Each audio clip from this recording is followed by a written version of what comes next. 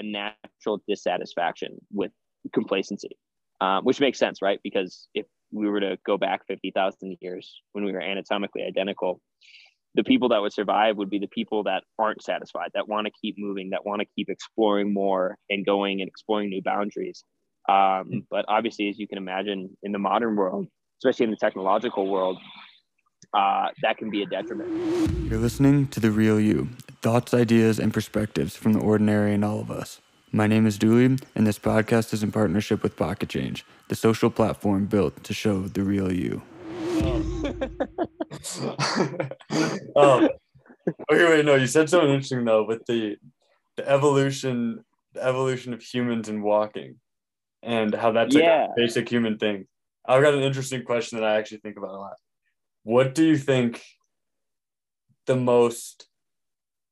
in evolution itself and knowing our modern age as humans, what do you see as a very positive thing and what do you see as a very negative thing in terms of our biological evolution in our modern technology advanced life?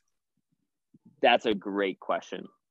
Yeah. I think about this all the time because I do think that a lot of modern issues and questions can be answered by just looking back at prehistory, which is subsequently biology. What made humans so great in terms of evolutionary advancements and being able to become for all intents and purposes, like the apex species on the planet is their constant dissatisfaction with where they are and their ability to adapt, right? Like a lot of animals in the animal kingdom are specialists. That's why pandas can only live in the Chinese mountains, right? Because they can only eat bamboo. That's why, narwhals can only live in specific areas because they're specialized to be in one place. Humans are not. Humans are like as vanilla as it gets because they're able to adapt to anywhere. But yeah, I think like the biggest detriment in terms of evolution in the modern world is the constant desire for more, right? The constant desire to always be exploring new things and like a natural dissatisfaction with complacency, which makes sense, right? Because if we were to go back 50,000 years when we were anatomically identical, the people that would survive would be the people that aren't satisfied, that want to keep moving, that want to keep exploring more and going and exploring new boundaries. But obviously, as you can imagine, in the modern world, especially in the technological world, that can be a detriment. Yeah, you said adaptation is 100% that was the answer I had pre-question was the adaptability of, essentially, there's the positive side to it, which is even with COVID, that's kind of a good example is, okay, all of a sudden shit starts to shut down. We start to live this new form of life, right? We're stuck inside. We are all of a sudden on Zoom calls. We're doing this thing. We quickly are able to kind of adapt and sort of normalize, right? Okay, we can figure out how to still run society. We can shift in the way that we need to get things done. We can do all these things. But then you flip that to the negative side is we become almost complacent in the fact that what we've adapted to is now just the way it is. And we've become like so accustomed to rapid adaptation that now all of a sudden we're on Zoom and consuming each other's lives and all these things through social media, through this fast-paced, quick response entertainment, that we've adapted so fast that it's become the new normal, and all of a sudden we've lost the human in us. I had a conversation with someone the other day, actually, that we're essentially biologically training ourselves to become an alien race, and not like on purpose, but the fact that things that were human 400, 500 years ago and the things that are human now were completely alien to what a human would actually experience and for the total progression of our evolution. And now it's happening on this exponential curve, and we're just rapidly turning into the aliens that we have such mysterious wonders about. And it kind of comes down to that simple question of like, what is the positive and negative of our evolution? And it's to your answer and to mine is like that adaptation and how quickly we can do it and come up with new things, but then how quickly we become accustomed to being in pain, being in this chasing, being in this judgment world, living at a larger scale than we ever should have as humans or ever could comprehend. So yeah, I'm really interested by that concept of adaptation in general, because there's so many sides to that script. Yeah, no, it's such an interesting question that you could let people spend their whole lives pondering. There's actually, in terms of saying like, at what point are we no longer human? There's actually a great book by Yuval Noah Harari. He's an anthropologist. He's the one who wrote *Sapiens*. It's actually the sequel to *Sapiens*. It's called *Homo Deus*, and it kind of spends 600 pages pondering that question of at what point in this new cultural and technological evolution do we stop being human? And he makes the case that, you know, it's happening a lot quicker than one would expect, because we're halfway there to already being cyborgs with the use of our cell phones, right? Like that pretty much, for all intents and purposes, is an extension of most of our bodies. We Yeah. always have it on us, and, you know, it's become very habitual. And now, as we continue to get closer and closer to actually creating like technological adaptations in our own human body, right? Like, I mean, 10% of the population probably has a fake hip or some sort of like endoskeletal surgery. Like that, for all intents and purposes, is a cyborg. And we're only getting closer and closer with, as like, obviously VR and, like, you know, I feel like this is cliche, but Neuralink, right? And as we continue to make that gap between technology and like the human biology smaller and smaller. So that's a really interesting question. You know, I really think, yeah, like if someone were to look at humans 100 years ago and the way we are now, they'd be like, those people are aliens. Yeah. But so the shift yeah, of that, though, is, say, with the Neuralink thing, and also even coming into the example of the cyborg surgery thought, which is we're constantly just replacing our own body parts to enable a, quote, longer, healthier life. Is that a positive thing, or is that positive and negative is even kind of a hard way to describe it, but the human and unhuman versions of that? Because in one sense, the human side is, no, our bodies are capable of regenerating certain areas and doing these things. Like, let's use that to our advantage of a longer life. And then there comes the question of, what if theoretically we get so advanced to the point that you can start to replace everything, including heart pieces and pieces of the brain, to where there's just this theoretical hundreds and hundreds of years of life just to keep you alive, but it has to do with so many separate parts. And like, is that still you within your soul and your identity, or like, is your physical body just separate of that? Or what are your thoughts there on the theoretical hyper progress of body replacements and how that could potentially make us live for centuries beyond our current life?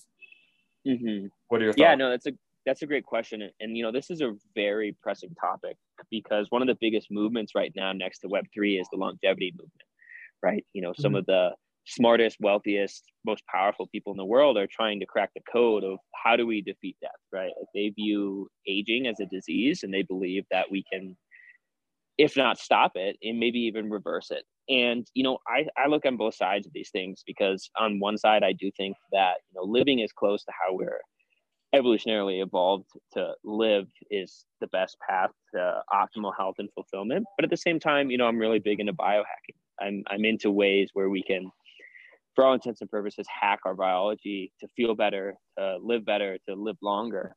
I don't know. I feel, I don't think it's innately bad to want to live longer.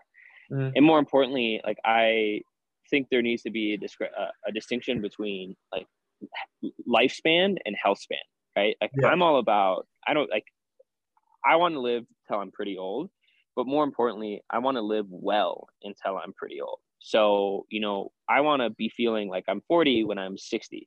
I want to continue to move. I want to continue to like play with my grandkids and do what I want to do up into old age. And I don't think there's anything wrong with that. I think, you know, that humans like really can do that, and a lot of it doesn't have to do with becoming like any form of bioengineering, even though we're already doing things like LASIK eye surgery, right? Like, that's literally like the directly, like, having lasers shot into your eyeballs to see better. But yeah, like, I don't know, man. I think about it quite a bit. I do think there's a line, but it's so blurry because like on one side, it's like, yeah, like you can live longer by exercising more, by eating better, by getting optimal sleep, and by reducing stress levels. But also it's like, yeah, you can, like I feel like I was in the nootropic space for quite a bit. And, you know, there's all these substances and compounds that people are taking to potentially live longer. And I'm like, oh, but that's bad for your health. But then I think about it, I'm like, well, if you're living longer because of it, like who cares if there's side effects when you're 120 years old? So, and like that's just on a like whether or not I think it's good for you physiologically. Ethically speaking, I don't know. I don't think that there's anything wrong with wanting to live longer. Do I think it's a little bit like, if that's all you focus on, is it a little weird? Yeah, maybe. Maybe, you know, you're kind of sacrificing the present for the future in that case. But there is a negative connotation that comes along with the desire for longevity. I don't know if I like it, you know, it's a very conflicting space. Yeah. That I think about a lot, but in terms of formulating an opinion, like there's nothing, like I just don't see it as being binary. Like I see there being, yeah, I mean, it's not a bad field to explore. So, cause I think about too, and your point, the health versus time is the balance at which like we have to consider, right? Is if you're 140 years old but you can't move and you don't say anything and you just sort of sit there as a vegetable, it's like, okay, what are we really doing here? But somewhere between that and being a 20-year-old adult in the prime of their thought and exploration and body coming to fullness and all this sort of things, there's a proper moment of shift. My brain always goes to 100 as like that's the time to die.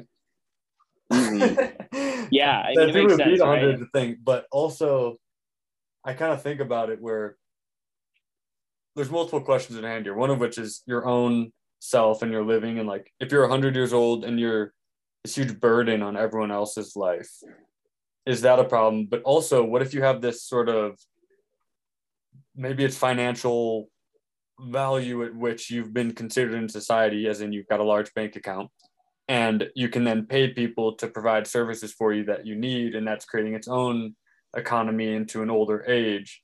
Is it still a bad thing? And then you come to the larger picture, which is the overpopulation question around, okay, great, we as humans can keep going and figuring out ways to play our own bodies into a longer life, or quote healthier life, but is that massive domination of society, not just society, the world ecosystem, both nature, animal, and human combined, inevitably there becomes a point where maybe it's not in the next 100 years or 300 years, but over the next few thousands of years, if this path continues with humans, there becomes a point at which we're so domineering over any other competitive force whatsoever in life that, like, do we just automatically destroy it? Or do we consider ourselves a sacrifice towards the greater good? And then what are the ethics there? Like, for example, if we created a technology that we could find surgeries and resources and whatever it is to start living to 150, and this starts to happen over the next thousands of years, the population will explode. We'll have people who are 120 walking around, these kids going, and then it exponentially happens because now more people are having more kids at more times, at more, and it just grows. At what point, and this comes into the extraterrestrial conversation too, is like, is there a weird inevitable need to discover new planet, or is that just a made up bullshit and we have to eventually find the point of slow down on our own race? Or is it the way that we just engage with the balance of our own ecosystem? But again, inevitably it's going to have to come down to human population. If you just cut out 6 billion of the people right now, like, all right, there goes the climate change issue. Like, it's really a population problem when we break it down. Yes, it's a corporate issue. Yes, it's a political issue, all this shit. But when you kind of start to scale it over the next thousands of years, it comes down to population growth equals we're destroying our ecosystem equals we will then hence be destroyed. So I don't really have a question with all this. I guess I'm just talking out loud. Yeah. Is it No, an I'm following. is it an ethical issue in thousands of years to like, do you think there should be a timestamp on human life? And do you think that number is 100? Or do you think it's something over? Or do you think it changes, assuming we had more access to resources? Or do we just sort of let people die on their own, and it probably end up being the more, quote, lower class of society, at which now there's these rich people who are growing into the 180s, 300 years old, and then this subset of society who doesn't have access to that, who dies off because our planet's slowly being destroyed. There's not enough resources for everyone. Yeah, definitely a loaded concept, loaded topic, but I don't know. I think first off, everybody should like have the right to want to live for as long as humanly possible, and I think everybody should pursue that. And I think you're right as well, especially in the beginning, the people that are going to actually have access to the resources that will enable them to have a super physiological lifespan. It's going to be the very wealthy. And I don't think anyone can say what they can and can't spend their money on, right? Because if they want to spend their money on living longer, that's, in my opinion, better than them spending it on, a yacht or some liability. Like at the end of the day, they can do what they want with it. The way that I see a yacht is a total liability. I mean, that is a aspect that breaks all the time. Yeah, and I'd much rather have money flooding into the longevity movement than I do into the yacht industry. Yeah. And the way that I see this happening is like with most technologies, it's going to happen from the top down, right? Like in its early stages of infancy, where we're first getting the hang of these new scientifically novel methods and practices of increasing lifespan, it's only going to be available to the top, the top select few, not only that have the money, but are willing to spend the money, which I do think a lot of them are. I mean, there's always that cliche of, asking 80-year-olds how much money they'd spend to be 20 and broke again, and they'd say all of it. So I think the more the money that floods into this industry, the more commoditized these procedures, these medicines, supplements, all of these features that go into increasing lifespan, the more commoditized they're going to become, and then the more readily available they're going to be to the wider population. In terms of overpopulation, that is a huge discussion to have in itself. I have heard both sides of the overpopulation argument. I have not dug into either of them deep enough to have like a standpoint on where I stand on it. I used to think the world was definitely overcrowded. Still think the world's probably overcrowded, but I don't know. It's a very difficult, complex question. But the one thing that I do know is there tends to be a pretty linear correlation between education and income levels and the number of kids that families have. So, I see as the world, as people end up living longer, and as, hopefully the rest of the world continues to become more educated, because education is becoming more pervasive, thanks in part due to technology, almost exclusively due to technology. More people have cell phones and they have running water. That hopefully would offset the growing lifespan of the population. And on top of that, this is something we see already as people are already living longer. The age of retirement continues to be pushed back. So if you're operating like you're a 40-year-old when you're 80, you'll probably end up being working still, because you still have another 20 years to look forward to, and to save up for. So I think that, given the fact that this is going to happen over a period of, over a generation, I don't know if I'm sure there's going to be a transition period in terms of, do we need another planet to sustain this next level in human evolution? I don't know. It definitely wouldn't hurt to have one, but space is not my specialty. Yeah. And my thought too, I appreciate all those thoughts around that stuff, but on specifically that space idea, this is where I just kind of get a little pissed off sometimes. Is I get the forward thought of, oh no, the greater humanity expanding into space. Like, there are still so many relevant issues to solve here on Earth right now. People talk about like, oh, we're gonna have to move to Mars. It's like, okay, if you actually know anything about within the astronomy and all this stuff, like the cancerous like sun rays, like the way we'd have to essentially nuke Mars to even get the basic access to a tiny bit of water and create these little farms.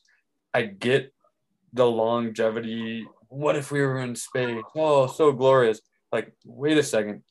We have so many fucking issues right now on Earth to solve that could clearly be solved with financial and a little bit of social backing. So that's just to make that kind of thought clear is over the next 10,000 years as a human race in survival, I get the space thing.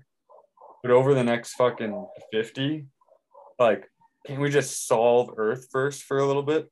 Like, there's so much we have access to solve, and it's just simply a distribution issue. It's like when you're saying like the clean water and health stuff, it's like technology has advanced that. There's a way to get clean water to every human on Earth. Yet there are tens of thousands of millions of people dying every single day. Little kids who just like, so I don't know. There's also the shift too in realizing like the balance of these things. Like Earth is so savable, and not even just savable, inevitably forever forward going to be this domineering force if it has its ecosystem in place. When we talk about climate change, everyone's like, oh no, like save the planet. It kind of pisses me off because I'm like, listen, the planet's going to be fine. The planet does what it does. It's about the way we're affecting the planet that's going to get us killed. And so when we're talking about climate change, save the planet, what we're actually saying is save ourselves and save the systems in place that keep a lively world existing. Because if we start to kill that off, it's just the planet's going to run its course. It'll be fine. Quote Mother Earth, like she's chilling. It's about us. But I think about that when it comes to the whole space convo is cool. Invest a little bit on now, but there's such a 50-year, 100-year period right now that, in my opinion, is so much wiser to attend to, not only for the sake of basic human rights and standards of living, but even for the people who are trying to get into space for financial reasons and glory. It's like, fucking, you can be financially supported and make money by helping people in the world. Like if you're genuinely solving problems, which there are plenty of problems in the world right now, like that's the way to go for at least the next 100 years until we get the basic standard of living solved. And then we can talk about space over the next 10,000. But yeah, I don't know. I guess that's just my overall the whole space. No, I think you're totally right. There are so many problems that are so much more pressing than exploring space. Like maybe I'm just a plebeian and I don't understand or care that much about astronomy and space, but yeah, I get that as well. I'm like, it's like, yeah, like why are you already exploring those frontiers when there's so many problems to be solved here? Like the frontier of a simple drink of clean water for every human, like that's a fucking frontier to explore. Like yeah, it also comes like to cultural glorification of it, like the mystery of space versus the mystery of what it would be for everyone to be educated at a basic level. Like one sounds exciting, one sounds like something that should already exist, yet clearly doesn't. It's I don't know. It's good. Yeah, even like, can we just like put aside a couple $100 million to find like a biodegradable, endocrine disrupting alternative to plastic? Like plastic, I'm down here in Mexico and everything's covered in plastic. Like hot meals are covered in plastic, and that plastic seeps out into your food and it just directly disrupts your endocrine system. Like that's one of the biggest contributors to the male infertility crisis that's going on, is like all these xenoestrogens from plastics and pollutions. Like, can we not just contribute a couple $100 million to that? I'm sure that would make some pretty significant headway. Or like there's so many small things, but kind of frustrating. Yeah. I don't know. I think it's a cultural shift too, and just the way that people talk about it and actually value it more. Because the second you create the cultural value, that's where then the financial value comes. When the financial value comes, and the political value comes, and when the political plus financial plus social comes, then the solutions come. So